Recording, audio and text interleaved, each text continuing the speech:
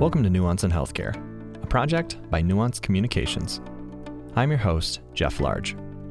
On today's show, I spoke with Kathy Gorman-Klug, RN, MSN, and the director of the Quality Service Line at Nuance Communications.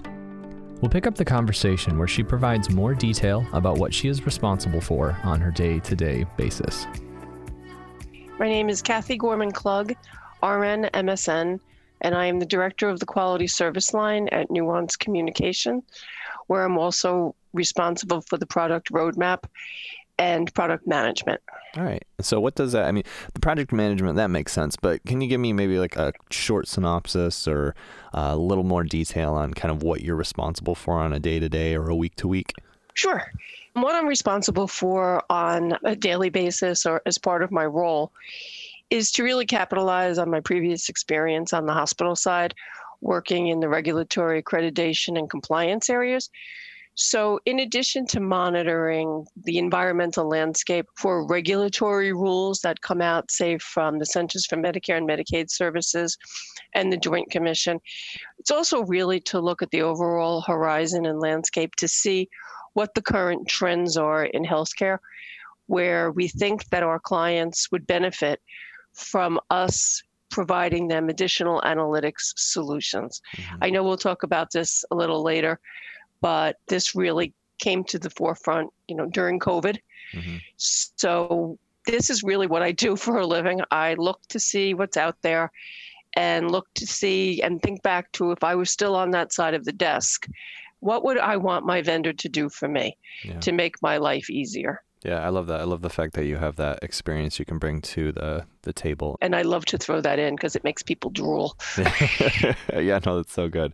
So you alluded to this a little bit, but let's talk just pre-COVID for a minute. I'm sure, what were some of the more recent pain points that you were starting to witness, say, for physicians in the hospitals that you're working with? Sure. One of the things, if you talk to people and you look at quality reporting and quality improvement, most people, even on the hospital side, who aren't really involved in this, really just think about when CMS or the Joint Commission comes in to do their annual or biannual inspections. That's, the big scramble to make sure you get your quality measures in, to meet the thresholds, and to make sure, the areas look pristine for all the on-site inspections.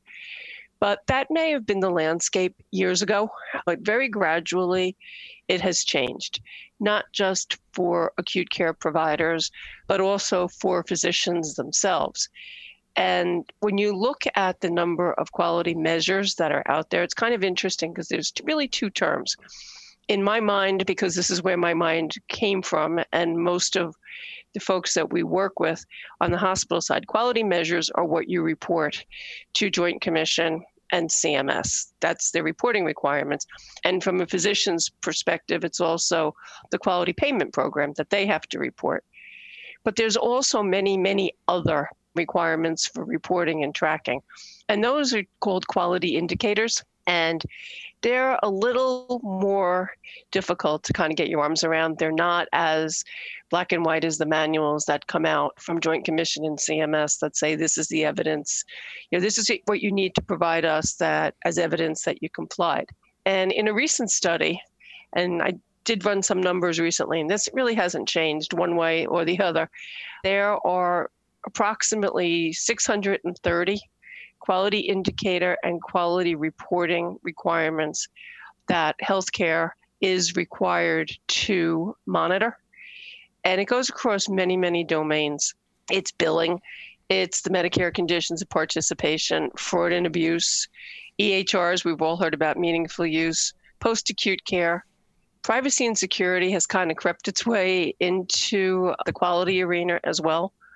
The integrity of your program, which obviously is the integrity of the data that you're reporting, quality reporting, and value-based payment models. And as we all know, none of this is cheap. And when you look at this, overall, hospitals are spending roughly $40 million on regulatory burdens. And, that's a large burden. And as I mentioned, back in the old days, it really was just Joint Commission and CMS that really looked at quality measures. But now there's a myriad of them, including financial payers and private payers. So many of the large insurance companies are actually looking and requiring facilities to provide them the information on how they're performing on their quality indicators and their quality measures. And they're using that as leverage to negotiate managed care contracts, because they're looking for facilities that have the best patient outcomes at the lowest cost. There's also a non-regulatory group, and I'm sure most people have heard of this, and it's called the Leapfrog Group. They're basically an industry watchdog. It's important to report to them because in addition to what we've seen with some of the payers saying, well, if you participate in Leapfrog, whose whole purpose is, seamless point of care vision into how facilities are performing and what their patients' outcomes are, we will incentivize you with X number of dollars. The other important reason to really report to Leapfrog, and we encourage our clients to do this and we assist them in collecting the data, is that if you look at the Leapfrog website, it will show, say you pick a state, I don't know, Montana, and it will pop up every single hospital in the state of Montana, and it will show their performance on the various requirements that Leapfrog collects. But on the flip side of it, if you are one of the facilities that does not report to Leapfrog, they do not say that you do not participate. And I know it's semantics, but when this is what you see on the screen, it says declined to provide data. So most people and, the general public, their head goes to, well, the data is so bad, they don't want to provide it. And very often, in most cases, that is not the case. It's just a cumbersome thing to do when it's one more. Fortunately, many people are now reporting, and there are some financial incentives if you do very well and you get your data in early for participating in Leapfrog. So, not that I'm plugging any particular reporting, but I'm just, these are the things, that are out there. Mm-hmm. When you also look at who else is talking about your quality measures, obviously the local media, they are looking at it and, they pit one facility against the other. Not only is it the billboards that you see on the highways, but all of the local papers and some of the large papers will actually publish quality scores and outcomes without really, quite candidly, presenting like a true clear picture, mm-hmm. but it's in the media. And, that has a reputational risk if you're not presented appropriately. And another watchdog group, obviously, is AARP. AARP, you can't pick up one of their magazines or see any of their publications where they are not talking about and touting healthcare quality and healthcare compliance and healthcare outcomes. So it's out there. And for a presentation we had done, we actually did a lot of research onto where people look about healthcare quality. And it's Leapfrog, AHRQ. They will look at the Medicare hospital compare data, but it's old. It's 2 to 3 years old. So they are able to, that's old. Nobody wants to look at it. And it's usually a female, usually of the ages of 40 and above.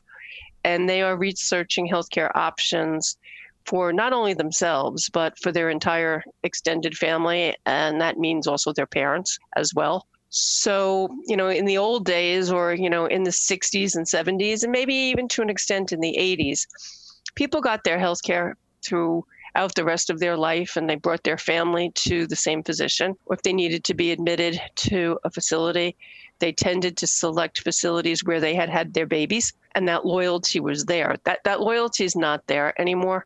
We see that in many states where not only are they leapfrogging hospitals within the state, but they're also leapfrogging states because they feel that they'll get better care, in a different state. I'm based in New Jersey. New Jersey has excellent quality outcomes, but we continually see people going to Philadelphia and New York City for healthcare. Granted, there are some specialties that are done at much higher volume and thus usually have better expertise in those states, but there's generally the tendency from what we've seen, not only from my professional life, but from my personal life, that the first thing people look to do is, oh, we got to go to New York City, or we have to go to Philly. So these are all important pieces of how quality measures impacts an organization's and a physician's overall reputation, as well as their ability to create the volumes that they need to get their reimbursements and their incentives from the various quality organizations. Mm-hmm. Okay, clearly there's a lot we have to consider. And then the other thing that you alluded to in the beginning is now we're dealing with COVID. We have this kind of pandemic and leveling degrees on our hands depending on your geographical location. What do you feel like maybe are the top one or two things that has made a lot of what you just discussed more challenging now that we're also dealing with COVID? Sure. Well, in the midst of the COVID outbreak, which we probably still are, depending on where you live, the coding organizations came out with changes to ensure that there were ICD-10 codes to capture information related to COVID. And there are organizations out there that are requiring hospitals to track and report their COVID outcomes, including the analytics to monitor, track, and trend cases. So they are out there. I know there's been a lot of controversy in the media lately that the CDC is no longer going to be, the clearinghouse for collecting all of that data. However, it's important for everyone to understand that while the CDC is not collecting it, CMS is collecting it, as are local and state health organizations across the country. Some of the regulatory agencies have also added in data elements for general patients to include abstracted and answered questions as part of a radio button, if you will, to really rule out whether or not the patient had COVID, may have had COVID, may not have had COVID, or had any other infectious disease process. What we're seeing a lot of is a lot of asks and a lot of trending as to the impact of the COVID on sepsis outcomes within hospitalized patients. There's been demonstrated that a lot of COVID cases actually wind up being sepsis cases. And there's really a big push for organizations to really do a deep dive into basically say what came first, COVID or sepsis or COVID. So for organizations to really take this deep dive and look at their analytics, look at their trends, many organizations are doing an absolute phenomenal job doing this. And it will be interesting to see moving forward because the CMS and Joint Commission require a lot of documentation about seasonal flu and flu vaccines. So while they haven't come out with their final requirements for 2021 yet, I wouldn't be surprised to see how they're going to either create some additional, more stringent reporting requirements or dovetail some of these requirements onto existing measures. Okay. And so with all of this, clearly we're covering a lot, but with all of this in mind, do you have any specific advice for physicians and hospitals who are really trying to adapt to this problem? And then again, like you said, depending on where you're at, even in a phase where they're potentially able to start recovering from it, what kind of specifics could you give us there? Sure. I think the most important advice I would give is look at what you're tracking. Look at what you're reporting overall in your organization.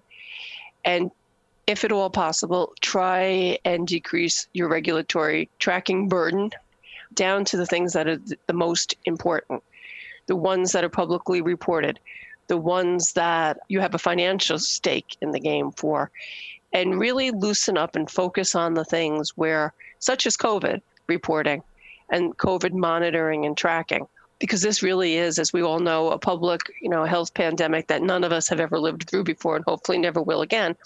And this is where the focus is. This is where the fears are. Hospitals and physicians are acutely aware that patients are deferring routine procedures. Even some suspected MIs, people are not going to facilities because they're so terrified of getting COVID just by showing up. So really put your energies where they are to help track this, provide the data available to ensure the general population that, yes, you are doing a good job because everyone is doing a phenomenal job, and that their overall health is just as important as in the world of COVID as is COVID. You know, there's a trend in the pediatric world right now that pediatricians are extremely concerned about, that parents are deferring routine immunizations as part of COVID because they just don't want to go into a pediatrician's office. We don't know if schools are going to open.